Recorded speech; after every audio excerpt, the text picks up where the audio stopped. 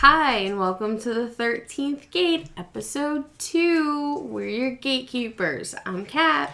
I'm Amber, and this week we're going to be talking about one of our favorite childhood stories, written back in 1837 by Hans Christian Andersen. I do apologize, that is the dog drinking water who only seems to drink when we want to record. Kind of appropriate though, because the story this week is The Little Mermaid, so just pretend that's splashing in the water right there you're hearing. The cool thing about The Little Mermaid, everybody knows that she's the daughter of Triton, but did you realize that Triton is the son of Poseidon? He's the full god, which makes Ariel and her sisters half gods. Now, wait a minute, Amber. Hold on. So, we might need to get a little bit more into some history because you might have people who are going, but wait a minute, what about their mother? Was she a god too? Because if she wasn't, that would make them only half gods or demigods. So, well, Triton's mother, in herself, was a goddess of the sea. So yes, well, we know Triton was full. Yes. What about Triton's full god? However, Ariel's mother is a mystery, and it's alleged that the mermaid killed by Captain Hook and Peter Pan might have actually been Ariel's mother. Now, her and her 6 sisters, we know, were raised by their father. It's very clear in the story. But did you realize that there are 7 daughters? And history says that he wanted to gift each one their own sea. And how many seas are there? Oh, dun dun dun dun, 7! Wow. It's a little bit of geography right there for you.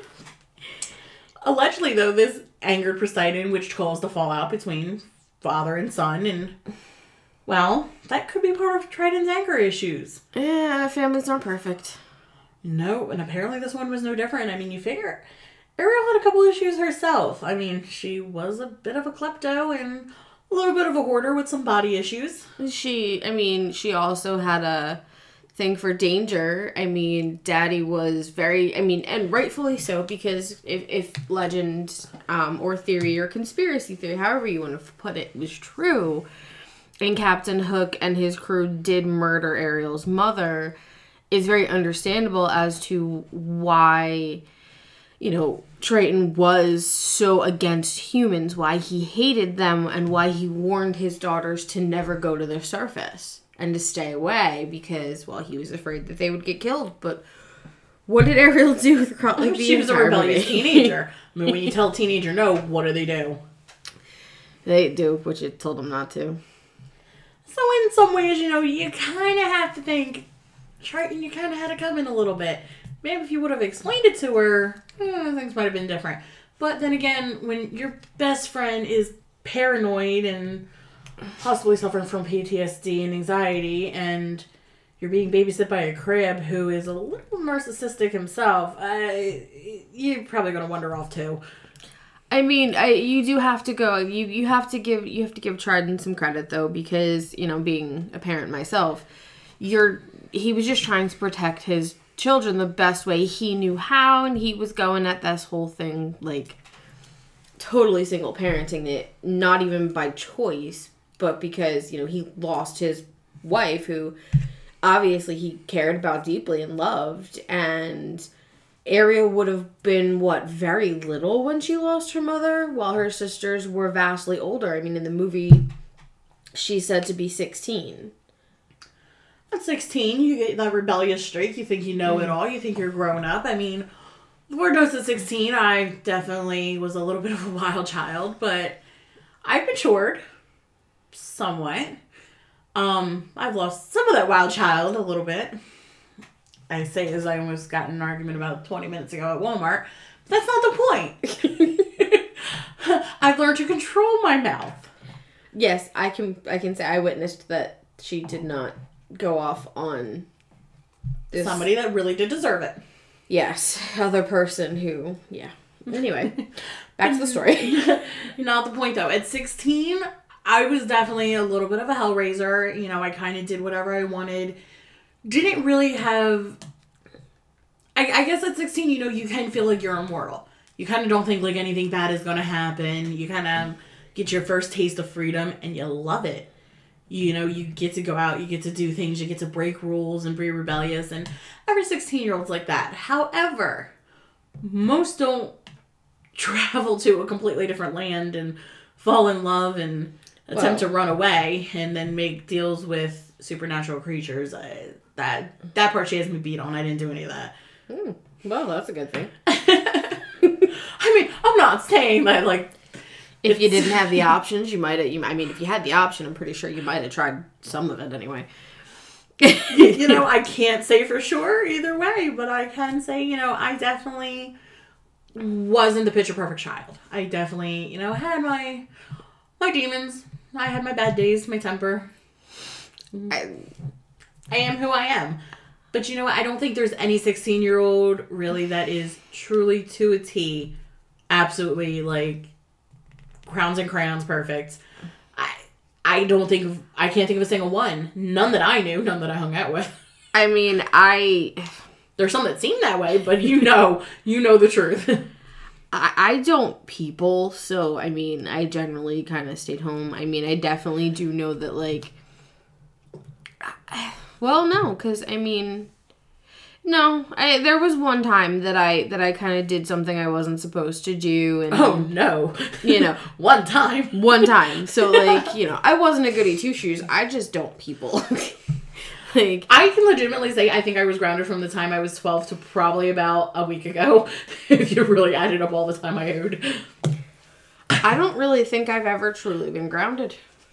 Girl, I can tell you for sure you can study better with a laundry basket on your head. I spent that many hours in my room alone. Okay. Good the things you learn. Good to know. I'll have to let my kids know that. But... when you get a special level board. I'll see how that works out for them. I don't know. Okay, but we're kind of, you know, we're gliding off topic, which... We do so frequently. But no, at 16, you know, I didn't have any collections. I didn't hoard anything. I didn't do any of those things, but I guess if you were so passionate about something, you might. I mean, yeah. I guess if I were to... I mean, I did have my first relationship at 16-ish, and then, I mean, I wasn't... It's not so easy, though, that age. But I wasn't obsessed like she got. Like, I wasn't in love like that. I didn't feel like I was in love like that, but, I mean, everybody's different, so... Who knows? Like, she felt with her whole heart, and she was bored. I mean, how many of us get bored where we are and want to go out and see what's out there and explore? A lot of us. I mean, I know I met an amazing guy when I was about that age, actually a little bit younger. And honestly, had circumstances be different, I really probably would be in a different place with him right now. And truly, I mean, that man had my heart. And I'm still very good friends with him. He's married, gorgeous wife, stunning life, but, you know, he was a very good-hearted person and still is. And honestly, at that young age, I had too much stuff going on. I really did, but he knew his path in life. And that honestly is pretty cool. Yeah. Yeah, it's not a lot of people know at 16. At 16, I could not have told you where I'd be, and I surely did not think it'd be here. I trained around a couple times since then. But again, never was a hoarder. I don't like stuff. I don't like clutter, so yeah, not me neither. I'm one of those people, I prefer, you know, no knickknacks. No little dolls or anything, collections. They kind of creep me out. But that was her thing, you know. She was obsessed with this. Right. I mean, it was her way of exploring. It was also her adrenaline rush, like going into those sunken ships and looking to see what was in them and risking, you know, the sharks and whatnot. And okay, now I do understand the exploring aspect. You know, I do like to go to places and explore and learn. And, you know, I love history. I love learning new facts and new things. So, to me, I get that part of it. Oh, me too. Definitely. But as far as taking trophies and stuff, that's definitely a little bit of kleptomania there. Well, I mean, I guess it wouldn't technically be kleptomania because she wasn't really stealing it. It was abandoned because the ship had sunk that she stole it from, or well, took it from. Well, it's not like she sought out the owner of the ship. I mean, technically it still belonged to somebody, king or queen somewhere. Yeah, but she didn't know that, and she wouldn't have known that because she was in the ocean and not really allowed to go to the surface and talk to humans. So, I mean... But what I find interesting about her is, her power really was her voice. It was. I mean, not just as an outspoken teen, but as... Literally. Her voice was her power. The very beginning of the movie where it starts out is they're having a concert, and she's the featured piece of that concert. And when they open that seashell and she's not there, Daddy is... He's livid. Yeah. But what it comes down to is, originally, sirens were not actually mermaids, but now we associate the two interchangeably. Sirens were actually originally half birds. It was not until the Christian era that they kind of evolved into these half mermaid, half fish things and are now currently intertwined, which I find absolutely fascinating that originally they were birds, which then makes you think of things like banshees and other things. Right. Oh, absolutely. I just find it so interesting that, her voice was her strong suit. Her voice is really what resonated throughout everything. And when you think of Ariel, that's the first thing you think of besides she's a redheaded mermaid. You think of, wow, she had that powerhouse voice. And really, that's the only thing the Sea Witch could really lord over her was your voice is what basically is your worth at this point. Right. And I mean, she didn't seem to even, realize that. No, but it's also interesting to note that, throughout history, did you know mermaids were blamed for things like floods, storms, shipwrecks, and drownings? Yeah. I mean, a lot of... that was one of the things the Greeks feared the mermaids for. The Greeks did call them sirens. Up to a point, and they would say they were dangerous creatures who lured sailors to the sea with their songs to drown them. It's also said that they also would eat them. They did have that scene in Pirates of the Caribbean where... Right. They were all beautiful, and then as soon as she got under the water... ooh. Yeah, I mean, and what's that show that you like to watch? Sirens. It's actually called Sirens. Yeah. I mean, there were so many different things, the British Isles, the sailors were, they regarded them as evil spirits, but it wasn't just sirens. They say mermaids, sirens, and sea nymphs, which they all pretty much say are three separate things. They're not together, and I didn't get a chance to look up sea nymphs, which I think of nymph and I think of something little, almost like a pixie type thing. But I don't really know why I associate that. I think nymph seems small to me. Maybe it's because I think of the word gnat. I think you probably do. I don't always associate words correctly. I kind of get off on my own little tangents. But the fact that, these men were so afraid of these gorgeous women...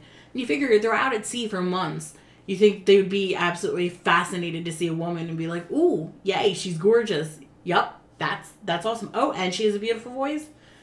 But I kind of have to wonder, why are all these women with beautiful voices such a scary thing throughout history? I think it has, from what I read, it's one of those things where, you have different things with the... Sorry. Gotta look through my notes. So Greek mythology, again, at a different... I guess I'm gonna guess at a different point in time. I mean, everything all breaks down to, depending on when it happened, the mythologies were happening. But basically, their voices were enchanted. And the men who heard their songs, they became entranced instantly. They were so mesmerized that they would walk to find them or even swim or whatever they needed to do to get to them. And that's where they ended up meeting their death. And I think it has a lot to do with seduction, really. I mean, beautiful woman, beautiful sultry voice. It's...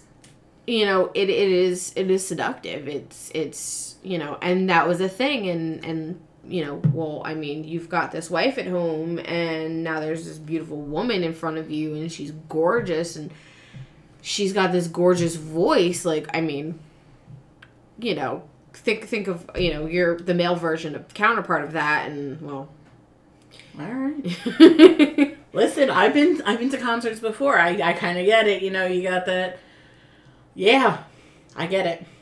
But you know, the first story originated around 1000 BC in, I'm probably going to butcher this name here, but Assyria? Assyria? Assyria. Yeah, 1000 BC. It's kind of hard to comprehend the stories going back that far and yet still being so prevalent today. So prevalent, in fact, that in Kiryat Yam, which is in Israel, they're actually offering, currently to today, a $1 million reward for proof of a real mermaid. They're convinced they have them in their waters. If you can prove it's real, undeniably, the check's yours. Wow, that would almost makes you want to travel, doesn't it? Pretty much. Now, where is this located? It's in Israel. And actually, there is a show with Josh Gates on it where he goes and he tries to find them. He does see some interesting things, but he does not get the $1 million check, unfortunately. But I'm sure he'll probably try again. I can't blame the man if he does. I mean, $1 million does go a long way. Well, I mean, it's kind of funny because, and I don't know where any of these islands are, but like sirens, and this is more Greek mythology because a lot of this centers around Greek mythology. They were the daughters of a river god called Aegilos, and of course, if I mess any of these names up, my bad. And if y'all know how to pronounce them, please let us know. But it's spelled Achelous, and it said that he lived on the islands, and there's several different ones. So I mean, it's kind of, I don't know if he lived on all of them or just one of them, or you know, if you're a god, you probably got summer homes. That's all I would, yeah. So it's the first one is MTV Cribs, Sirenum Scopuli. The second one is Antimusia Islands. Then there's Plural Cape or the Capria Mountains. But sirens, you know, who were born of this river god were not considered deities. They weren't considered gods. I guess they were maybe a subcategory. So they wouldn't be demigods, they'd just be right. I think they were below gods and demigods, but above humans in some manner of speaking. Yeah, it really makes you wonder where the hierarchy really is. I mean, how low are we on the food chain? That might be another podcast. Some things you don't want to know. I mean, and like you said, some versions describe sirens as winged women. That the men would go to find them, you know, being entranced by their voice and would fall to death from cliffs or mountains, or the song would force a ship onto a rocky shore and cause it to either run aground or cause it to sink. Well, one of the things that I'd seen is a lot of times sailors would fear the fog because you couldn't see where the voice was coming from, so it would lure them into shipwrecks or into the ocean or into bodies of water where they were subsequently pulled under. And I'm going to guess it's probably why someday in the very far future from this point in time we're talking about, they invented lighthouses. Probably. I mean, literally lighthouses were to keep you away from rocky shores and let you know the coast was closed. Assuming that's because of the fog, bad weather, whatever. But maybe it also had to do a little bit with the mermaids. I mean, you know, you always see them pictured on little rocks out in the water. Rocks are normally in coved areas, so right. Kind of point A to point B, I guess, makes sense. Pretty much. You hear the mermaid call, and you know, that's your clue to go the other way, turn around, hello, just saying. I mean, but you know what? Not everybody thought, sorry, tongue-tied. Not everybody had the same feelings about these creatures as the Greeks did, where the Greeks thought they were dangerous. you had the Persians who didn't view them as half fish, but as complete humanoid beings that were able to live in the sea. And, there's a famous collection of folktales, which I'm kind of curious about, called 1001 Nights. And it depicts mermaids as these beautiful men and women who can have children with ordinary people. And those children, as well as whichever parent of theirs was actually like a mer person, could choose to live in the sea if they wanted to, which kind of makes me think about something that just came out with a very, very handsome actor as the lead role. And he would live in Atlantis. So Aquaman. Okay. I mean, the show that I watched, Sirens, which I highly recommend if you're a sci-fi fan, what they say is, they can come out of water and walk among us, but it's very painful to transform back and forth. Well, they can only stay on land for so long each time, a little bit longer each time, because they have to go back to the water. They start to almost develop, like, skin conditions and stuff when they're out, and respiratory issues. Now, do you think that each time they stay out longer and longer and longer, that eventually they will no longer be able to change back into a mermaid? Well, they have ones that are descendants of mermaids that can no longer transform at all because it's kind of been bred out of them. Right. But they can only transform in what they call their home waters or their waters. So if they fall in a pool, it's not a big deal. But if they fall in their water, like their salt water or whatever, that's when it becomes a thing. But when they're in the water, they're harder to control their emotions. They become more predators than anything and will attack anything in their waters. So the abundant urge to hunt, yes, takes over. That's interesting. I mean, the Irish, and gotta love the Irish. You really do. Whatever we did, I'm sorry. Well, they held the belief that mermaids are calling the sailors to the sea with their songs as a sign of love. Yeah, well, we drink a lot. I know. But that's absolutely adorable, like, if you think about it. Like, that's really cute. That's kind of where the Irish went with that. Well, there's a saying, nobody falls in love like an Irishman. Yeah, well, that's true. But then again, beer goggles are a real thing, so I gotta get it. And you know what? Half fish, ugly frat boy, it's all the same after enough whiskey, right? Well, definitely. I mean, and going back to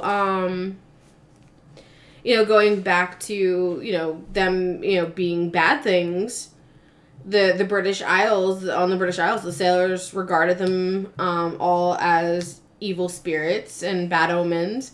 And their examples of that were pretty much that they represented comings of a storm, the sinking of a ship, and almost always the eventual death of whomever saw them, or whomever claimed to have seen them. That person always usually ended up dying, which, I mean, how many times can you say, like, they said some guy on a ship goes, oh, mermaid, over that, or, over there, over yonder, or on the port bow, or whatever. Like, I don't know nautical terms very well. But like... She'd be cute. It'll be, a good laugh to hear me mess these words up. But how many times do you think that, like, something would happen and, like, the ship would end up crashing because, like, the guy steering it is now trying to, like, find the mermaid, and then something happens, and then they just get mad at this guy, and they're like, all right, now you're walking the plank. Like, you made us crash. Like, this is your fault. You gotta go. Okay, so a little side note. Kat and I both work a job where we have to watch monitors a lot. And after so many hours of staring at the same image, sometimes you start to hallucinate. Or maybe we don't, and maybe things are really just as bizarre as they seem. Hard to say. So I can maybe, looking out into open ocean for days, you might start seeing things and going... Right. Well, that's just like being in the desert and being dehydrated and seeing an oasis, and it's not really there. I mean, I've been out to sea a couple times, different cruises and stuff, and after about like the third day at sea, you start going, are there even any whales left or anything in the water? Like, if you haven't seen anything in a while, you start staring at the waves in the distance, and, sometimes you start going, did I see something? Did I not? Not really sure. Yeah. I mean, it's... So I guess, if you're sitting up in the sun all day in a crow's nest, I can kind of see, maybe where you might start seeing things, start hallucinating after however many hours. I'm sure they didn't do regular shift changes up and down, Probably not. 8 hours clocking in and out. I'm sure you're probably up there for a long time. Absolutely. I mean, the Chinese would, they would speak legends of, elusive, they called them elusive, and then, of the sirens, that they would form the most beautiful pearls on earth from their tears, and that they could grant immortality to the worthy man. That's beautiful. Right? That's actually very poetic. I like that. I mean, well, China, their history and wisdom and all of that usually is very poetic and very, just philosophical, to be honest. I mean... I do know from a show that I was watching one time that there is a small tribe that borders a river in South Africa that actually talks about mermaids a lot. And if you see the large tail or fin of a mermaid, it's supposed to mean that there's a prosperous year ahead for the tribe. And they believe that she's the mother of the river. And that she tends to all the creatures in the river. And that whenever there's an imbalance, the fish aren't healthy or they're not catching as much, they give her offerings. They bring fruit to, the water's edge to try and appease her. Now, really, what it probably does is just bring fish in closer, but regardless of how it works, they believe that they're appeasing the mother of the river by thanking her for everything. And they make sure that if they've had a good catch, that they thoroughly thank her. And they'll have ceremonies right at the water's edge for her and put flowers into the water for her. And basically say, hey, listen, we're appreciative of everything that you bring us and you give us. And depending on, those flowers are probably, super fresh, which means they're floating around and the bugs surrounding bugs, they're going to go to those flowers in the water thinking, ooh, pretty flowers. And then that's going to draw the fish up, which is going to give them another bountiful harvest because, well, the bugs are coming after the fish. That's that way. I have not slept in 24 hours, so yeah. She's living a little in Wonderland right now. A little backwards today. But unlocking the gates were a little difficult tonight. We're all a little mad here. Happens. So the funniest thing, and I have to bring it up, just have to. A lot of sightings of mermaids are attributed to the most adorable, ginormous creatures that I think I've ever seen, and I'd love to own one, but I don't have a yard or a fish tank big enough. But most of the time they're attributed to being manatees. Oh, chubby mermaids. I mean, even Christopher Columbus on one of the times that he set sail going somewhere, I'm not exactly sure where it was, but he went back to wherever he went to somewhere or came back from wherever it was and claimed that he saw mermaids. And, here, what he really saw was manatees. But, he claimed that they were mermaids, and he made a comment about how they're not as beautiful as they're depicted. I mean, and we are going to post some of the during my research, literally, right before this all started, I found some really, really, really nice pictures, of paintings that were done of mermaids and stuff. That I'm going to post on the Instagram as, the cover art for this week's podcast and whatnot. And they're really pretty paintings. I would probably actually hang one in my bathroom. That would be a really cute, theme photo to hang in the bathroom. I just kind of think it's funny, manatees. You always think of mermaids as, these slender creatures that are just very majestic, and the manatees are... they're a little on the chunky side. A little? Oh my god. I there is this down in Florida about half hour away from where my grandmother lives. There is an aquarium. And I've been to it twice. And they have a tank where they have a couple manatees in this tank. This tank, I think, is I don't even think it would fit honestly in my kitchen. These creatures are huge.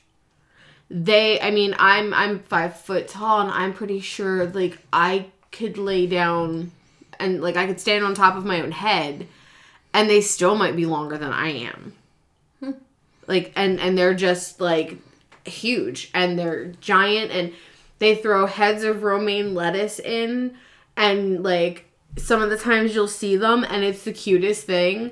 They're, like, face in, like, this head of lettuce is really not even, it doesn't even cover their whole nose, but they've got, like, it's, like, on their nose, and they're just munching away. They're just munching, and they love this lettuce and stuff, like, and that's what they eat. They eat seaweed and stuff like that. Like, they're literally sea cows. I mean, to me, they're adorable. I really think they're just cute and fun. But, you know, to me, a mermaid, I think thin. And then you think manatee and you think, oh, well, okay. But some guys are into the chubby girls. Whatever floats your boat. I mean, we appreciate it. here at the 13th gate, we think that some sightings might have been manatees, if you're in the right area for manatees. But I don't know if they have manatees in Greece. I've never been to Greece. But I can tell you that I believe in mermaids and all of that. I believe in sirens. I believe in mermaids. I believe in the gods and goddesses. And, I mean, I believe in all of them. Every one of them. I mean, to be part of the 13th gate, you kind of have to have a wide spectrum of beliefs. Because the things you hear, the things you see, and the things you know are all intertwined in weird ways. Right. And here at the 13th gate, anything is possible. Oh, yeah. But as far as, you know, they go, I mean, I think mermaid to sea cows, dolphins seem a little bit more plausible. I mean, wait. Okay, so we're going to go back to The Little Mermaid. You're going back to when Ursula is singing her song to Ariel and telling her, you know, I help people, and doing her spiel and being her good salesperson. And, you know, it goes to that one, like, she gets that couple together.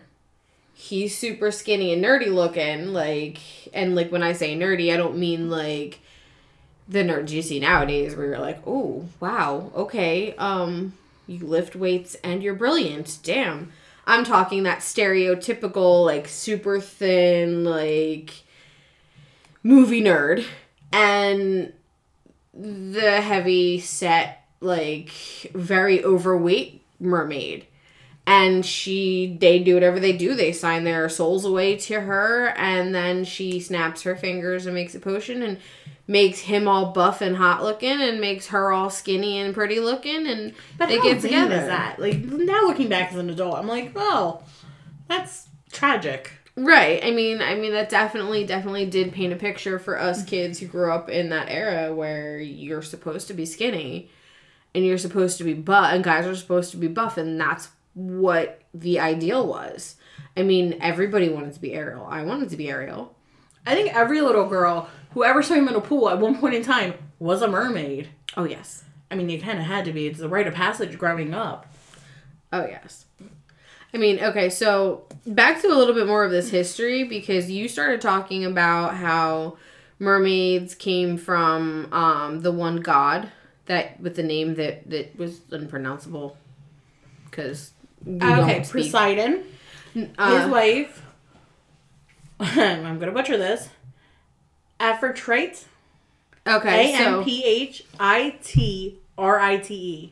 Okay, so you have that. I have here something I found, and it says the first female sea goddess, but it says a god, but it pretty much is she's female. That had the greatest resemblance to the mermaid was an Assyrian goddess, and I'm gonna butcher this name. I think Astragadus. And she basically, like, this goes back to kind of where we were talking about, why Ariel's father, why Triton was like, yeah, we need to, like, stay away from the humans.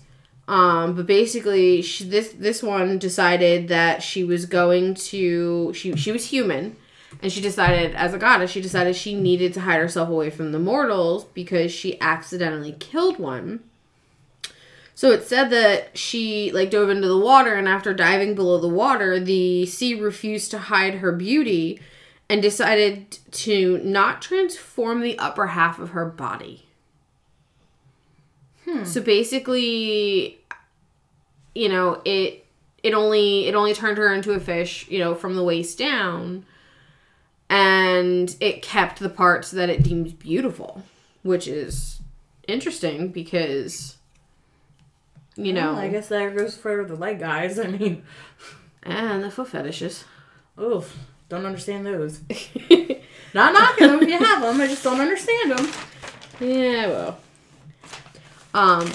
But see, then there's another thing that pops up, and I don't know how into, and there's a cute little anime cartoon, like, comic strip that pops up on Facebook every once in a while. I know it pops up on mine. Sometimes it'll pop up, other places. But in some myths, the, sirens were created to be the playmates of the young goddess Persephone. Who is the daughter of Zeus. She's the goddess of springtime, which is adorable. And what in these comics, she's like this really pretty jade green color, and she's got like flowers and stuff, and she's adorable, and she's really pretty. Well, what happened was these like creatures, they were created to be her playmates, were created into monsters by her mother, Demeter, after Hades abducted Persephone, because Hades was in love with Persephone. In some of these Greek mythology stories, and he kidnapped her and brought her to the underworld. And he, like, holds her captive down there. Now, some of them pretty much say she's, like, a prisoner, which, if you watched, what is that silly movie? With the boy, and they're all these teenagers are demigods, and they go after Medusa, and he's got to get his dad's trident back, and they have to go in, to Hades, they have to go into Hades because it said that Hades was the one who stole it or something, and whatever. Girl, you got me on that one. I've watched a lot of movies, but that's definitely not one of them. Oh, I can't remember what it's called. But it kind of reminds me of Fantasia. Which, by the way, totally underrated Disney movie. Definitely think more people should have seen it. But a lot of people ignored it. I thought it was awesome. Still like the dancing hippos. They crack me up. That always goes back to Dumbo for me. And Winnie the Pooh. The Heffalumps and Woozles. And you had the Heffalumps and Woozles in, like, Winnie the Pooh and in Dumbo, but occasionally you had the dancing hippos. Percy Jackson. Never seen it. No? In the first movie, and spoiler alert if you haven't seen it, but it's a cute movie, and there's 2 of them. But in the first one, they have to go into hell, and they have to go down into Hades, and retrieve this, like, ball thing, like, that will transport them, or they had to go through and, like, receive these things that would transport, like, a certain number of people, and they get down there, and they end up meeting up with Persephone, and she's like, she complains that she is a prisoner, that she's not allowed to leave. She helps them, because, like, she's angry with Hades, because she's the goddess of springtime, and he's got her down in this, like, hellscape where it's like always 1,000,000 degrees or whatever, or however you view it, and it's all dark and it's dreary and it's blah. I'm surprised she doesn't redecorate. That's not a chick after my own heart, because I'd be down there redecorating. I don't know. I mean, honestly, though, everything might die down there, so it might be hard. She might have tried, and it... You're springtime! Springtime, you got the rains, man. I'd be putting out the fires. Yeah, but if it's underground... You don't really control the rain necessarily? I don't know. I don't know how that works. I'm not a goddess. Humidity, rain, It's interesting. But yeah, like he, you know, but know your captor. But it's also said there's also in these comics there's this other little like reddish pink. I guess she's a goddess. I'm not sure who she is because I've never seen them from the beginning. They barely have any talking in them, and I have a tendency to not know what it, like, I don't know the title of this little comic strip. Like, it doesn't ever say it. It just randomly will pop up, and I'm like, what, I missed, like, a million things because I'm confused, but whatever. But there's this adorable little, like, pink goddess or whatever, and some of the time, like, she's with Hades, and she's all, ooh, you know, and I think she's in love with Hades, or Persephone might be in love with Hades in these, it's confusing, because I don't exactly know what's going on. Your Facebook is way different than mine. Absolutely. We have different... Mine is mostly sales ads, which... now that I'm thinking about it might be my own fault. Yeah, mine tends to be cute stuff like that, and recipes, and t-shirts about serial killers. So, yeah, mine tells me a lot of purses and bags and art stuff, which I'm a sucker for, so... Yeah. But yeah, no, it's interesting, you know, the psychology. For the crackling, by the way, I'm eating ice right now. Like, it's interesting to see the psychology behind some of these, like, mysteries. Like, you feel like you're learning the history of the people in a cartoon movie that was made and adapted from a book. And I mean, Hans Christian Andersen, I'm gonna say I got it that time. A lot of his stories were dark, almost like the Brothers Grimm, who I'm sure will end up doing some of their covers. Oh, absolutely. Because some of their things are very interesting as well, their stories and their adaptations of these things. But it's funny because a lot of these stories were passed down along to them and other people, you know, and then they got their hands on it by word of mouth. Well, I mean, you know, there's the Pilgrim Tales, which it's a series that goes on forever. And it's all these people telling all these stories as they're on the pilgrimage. And it literally was like half of my senior year in high school. And I'm going to tell you, I do not remember more than maybe 2 of them. Oof. And it was quite a few of them, and I don't think I passed any of those tests. I think the papers in that class are the only thing that got me through, and I'll be honest with you, most of them I wrote like an hour before class. Because I procrastinate when it comes to that kind of stuff in classes I don't like. But, you know, a lot of them were all... The whole thing is basically they're on a pilgrimage, and each person has to tell a story to kind of pass the time. And so each story has like a moral behind it.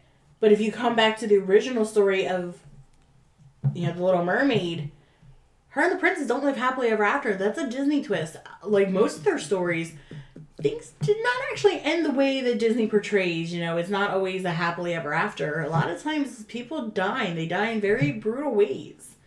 Right. I mean... They did kind of sort of try to... They did kind of sort of, like, try to follow the way of the original story. Because in the original story, the prince marries someone else. In the movie, the prince... almost marries someone else who ends up, being the Sea Witch. Trying to keep, because she was like, this girl's about to win, and I can't let her win because I need her under my control so that I can get the trident from her father and take over the ocean and be the ruler. Because that's essentially in the movie and possibly even in the book, but I've never read the stories themselves. I'd like to. And at the end, because she wasn't able to get love, she was supposed to kill him, and his blood was supposed to restore her fins. Right, Ariel was. Mm-hmm. But she couldn't bring herself to do it, which, I guess, if you really love someone, you're probably not going to kill them. Yeah, it's true. I would hope not anyway. Then again, there are those people who are supposedly so in love with someone that they can't let you live without them, and they can't allow them to, if I can't have you, no one else can. Yeah, but you know what? That's a psychological podcast that we are going to get into at a different time. But that's an issue in itself, when it comes to loving somebody so much that you become obsessive and stalking, and, that leads down a really crazy road. But, to love somebody so much that you just want to see him happy, that's heartbreaking. It really is. I mean, everybody has had that crush that has favored somebody else over them, or, has chosen a different path. And a heartbreak really does hurt. It literally does feel like a pain in your chest sometimes. It does. I mean, like, look at my relationship with my children's father. I did my best to make that relationship work, and I was not perfect, but I was also not, well, I was not as much of an asshole as he was. And, then he's been married for 5 years now, and the person he's married to, albeit she is an amazing person, I go back every once in a while and I kind of look at it and I'm like, all right, well, her and I have so much in common. Like, we have a lot of the same likes and dislikes. We have a lot of the same interests. But we're also vastly different in some places, where she's very non-confrontational and I am I'm the opposite. But it's one of those where you look at it and you go, well, what does she have that I didn't? What is she providing for him that I wasn't? Because some of the things that I did for him, I mean, I didn't kill for him, but I got myself mixed up in some trouble for him and ended up, But you know what? I think everybody, whenever you have a crush on somebody, if they end up with somebody else, you look at yourself, and instead of saying, what is wrong with them, or what is the attraction there, you start thinking, what is wrong with me? Oh, yeah, you definitely do. And unfortunately, then you start thinking about, well, body-wise, is this person prettier, thinner, thicker hair, prettier eyes, prettier voice? Is she talented? Like, you start comparing everything and then end up putting yourself in a lose column over and over again, which only makes you depressed and hating yourself. And so, you kind of get into the mindset of the Little Mermaid there, where she's,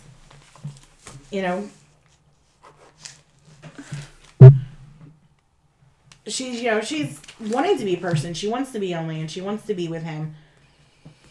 But she knows ultimately, his heart's with somebody else. I have to give it up to her in the end of the story, to not... Right. I mean, and there's a couple versions that you were telling me. One version was she gave up her voice, that we kind of heard about. One was that she gave up her voice. The other one was that she gave, that she had to, cut out her tongue. Mm-hmm. Essentially leaving her to be a mute, and it almost goes to wonder, because her voice was her power, her voice was her thing, and it's what kind of depicts it in the Disney movies when, the seagull, whose name I'm just, was there and then just jumped right out of my brain. Scuttle. When Scuttle goes and he grabs the necklace from Ursula's neck and breaks the thing, and then Ariel steps on the seashell and gets her voice back, and then Eric realizes who she is and, that he fell in love with her because of her voice. Because he heard her. She rescued him and he heard her singing. But supposedly he kind of sort of didn't actually see her face. So it goes to, it kind of makes you wonder if she'd had her voice or was able to do what she did in the movie and get her voice back somehow, if he wouldn't have chosen her. But it's interesting how many Disney men fall in love with the women because of their voices. Or something similar. It's, kind of sad. I mean, I guess it's better that you fall in love with her for her talent than for just solely her looks. But it's also one of those things where if you can't carry a note as a woman, you're kind of like, well, there goes my Prince Charming.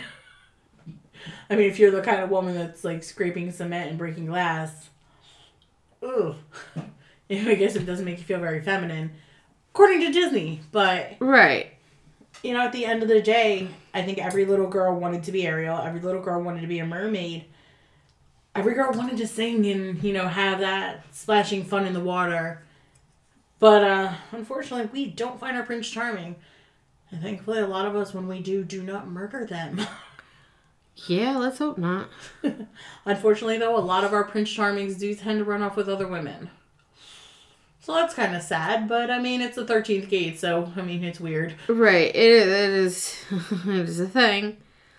As far as the princes and princesses go, like, you have you go back to Snow White. Like, she, I think, is the oldest story that they have, that we're aware, like, as far as we're aware at this point, because we still got to do some more research into that. And the prince that, comes to her rescue, basically, literally did so because he stumbled across her supposed dead body in the middle of a forest.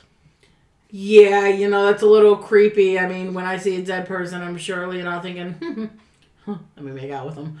No, I'm normally like, ruh-roh. Right. And then you have Princess, you have Sleeping Beauty, who's Princess Aurora, who she bumps into the prince that she meets, which I believe I think he was Philip. Yes. She bumps into him in the middle of the woods. Again, in the middle of the woods. There's a random girl, like... Yeah, maybe that's our problem. We don't hang around the woods enough. I know, right? But then, like, he does the same thing. He goes to her while she's sleeping, and he kisses her and wakes her up and saves her. Like, a lot of the earlier movies, this is also going to be something we get into in another podcast at some point, but a lot of those movies, up until you get to the point of, like, Brave and Rapunzel, kind of, and Moana, and, Frozen. Yeah. And there was another one that I was thinking of specifically, too, and it just left my brain. Oh, gosh. But they're all... Oh, Princess and the Frog, Tiana. Mm-hmm. A lot of them are, now are showing how the princesses are... Well, they're not damsels in distress, necessarily. Mulan. They have different... And that was a true story. Like, legit true story. That was an adaptation of actual history, like, historical events. And made adorable. But here's the thing, these women, they're not all damsels in distress. We don't always want a prince to come save us and ask me before you kiss me. Don't just, stumble upon me. If I'm taking a nap somewhere, please don't shove your tongue down my throat. That's not going to get you anywhere. Honestly, you go, like, my brain always goes to serial killers. Like, this is a thing. It does this, and it will drive people crazy. Like, I'm sorry. I do it. I can't help it. But, that kind of goes to, if Snow White really had been dead, that pretty much normalizes necrophilia for kids. Oh, gosh. Yeah, it does.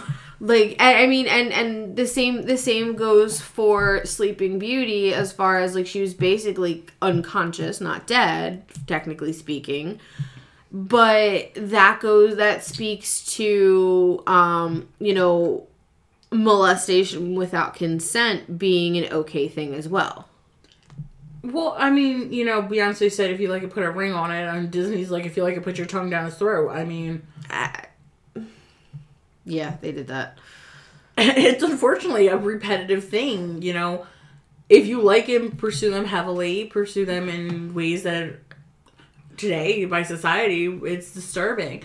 But this is what we're teaching young kids, and that's just sad. Right. And and then the times are changing now, and I'm wondering, and this might bring up a little bit of controversy.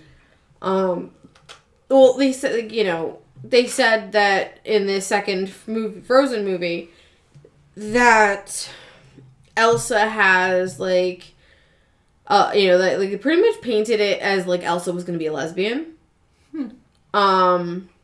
And that she ends up having a girlfriend. spoiler alert, doesn't happen. I mean, she does get a really awesome pet lizard and makes friends with the wind and some other things, and a seahorse. She gets a seahorse. It's really cool. Oh, I'm a seahorse. But I'm kind of wondering when... I mean, we've had gay Disney characters that we didn't even realize were gay, which I think is absolutely adorable, which is something we will possibly cover in maybe a mini. We can talk about that one. I don't know if there's enough to make a full podcast. But I'm kind of curious as to when we will get our first transgender. Oh, I think it's definitely going to happen. You know, if you're noticing, though, a lot more people are content with their bodies and content with who they are. And thank you, Disney. Moana had curves. Like, she wasn't that stick figure girl. Like, even Brave, like, Homegirl's got my hairstyle. Like, oh my god, Merida was so cute. Like, I get it. Like, you put me in any type of humidity and my hair does that. My kids and I bawled our eyes out. And my grandmother went with us as well. She took us to movies to see that. We literally bawled our eyes out, all four of us, in the movie theater to that movie, like, when she was upset because she didn't think her mom. Like, I can't. Like, I just can't. I love that movie to death. But, like, it's...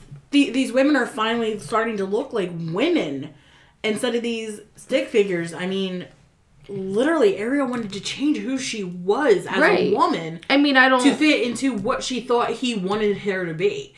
Like, that, when you really break that down, like, that is so... mentally wrong for a child to think. I mean, because then they go on to make the next one with her daughter in it, and, like, Prince Eric is barely in that one, by the way, like, as far as I remember. And, you know, her daughter wanted nothing more than to go live in the sea.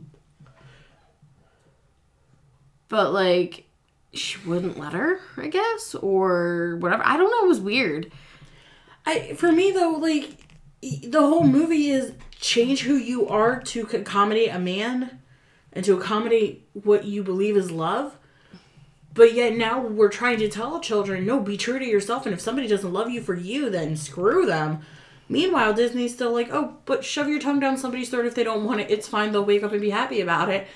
And then we're like, yeah, no, that's illegal. Please don't do that. Like, right. I mean, these are your childhood like fairy tales and things to aspire to, but don't actually do the things in them because, hey, right. I mean, as children, that's confusing, and like we're not coming at Disney for it, but no, because at the time they're really, literally just taking a story and adapting it into a movie form that they thought children would like. I'm definitely not coming at Disney, but I just. When you really break down the stories and you think about the messages behind them as an adult, you're like, wow, you know, I really probably should not have aspired to feel that way. And now I wonder if that's not why some of the times I think I'm not good enough. Because you see these princesses that aren't, quote unquote, good enough. But thank God now the princesses are very, I am who I am and screw you if you don't like it. Right, because if you watch the second Wreck-It Ralph movie... they're all very much, you know, like, you know, when they describe were you a princess, like, did you need a man to save you? Like, did you need a prince or whatever to save you? Did this happen? Did that happen? Like, they go through an entire list, and, you know... it's all defeminizing. It's very, you know, degrading, I should say. You know, and Vanellope was pretty much like, no, but I did have to save my entire, like, kingdom? So does that count? And they were like, yes! And she was like, okay, but I think there's something wrong with you girls, because you don't need a man to save you. Like, what is wrong with you? I mean, and men don't need women to save, you know, them. You shouldn't have to value yourself based on the other person. You should never change yourself. And, you know, you shouldn't be lured into a situation, like into the sea to your death because somebody seems alluring, which... in itself, I believe, is its own story. You know, don't follow things just because they look good. It's not always the best idea. And relationships should be 50-50. It shouldn't be, you know, 50-70, 80-20. Like, it should literally be 50-50. Both have to put in to get out good results. I mean, whether you believe they're real or not, at the end of the day, there are men who have lost their lives to them. So... it is what it is. I mean, they've gone absolutely mad over them. And hey, if you really want $1 million, you know where to go for your next mermaid sighting. Right. So check out these pictures on our Instagram. 13th Gatekeepers. I think it's at 13th Gatekeepers is how you say the Instagram stuff.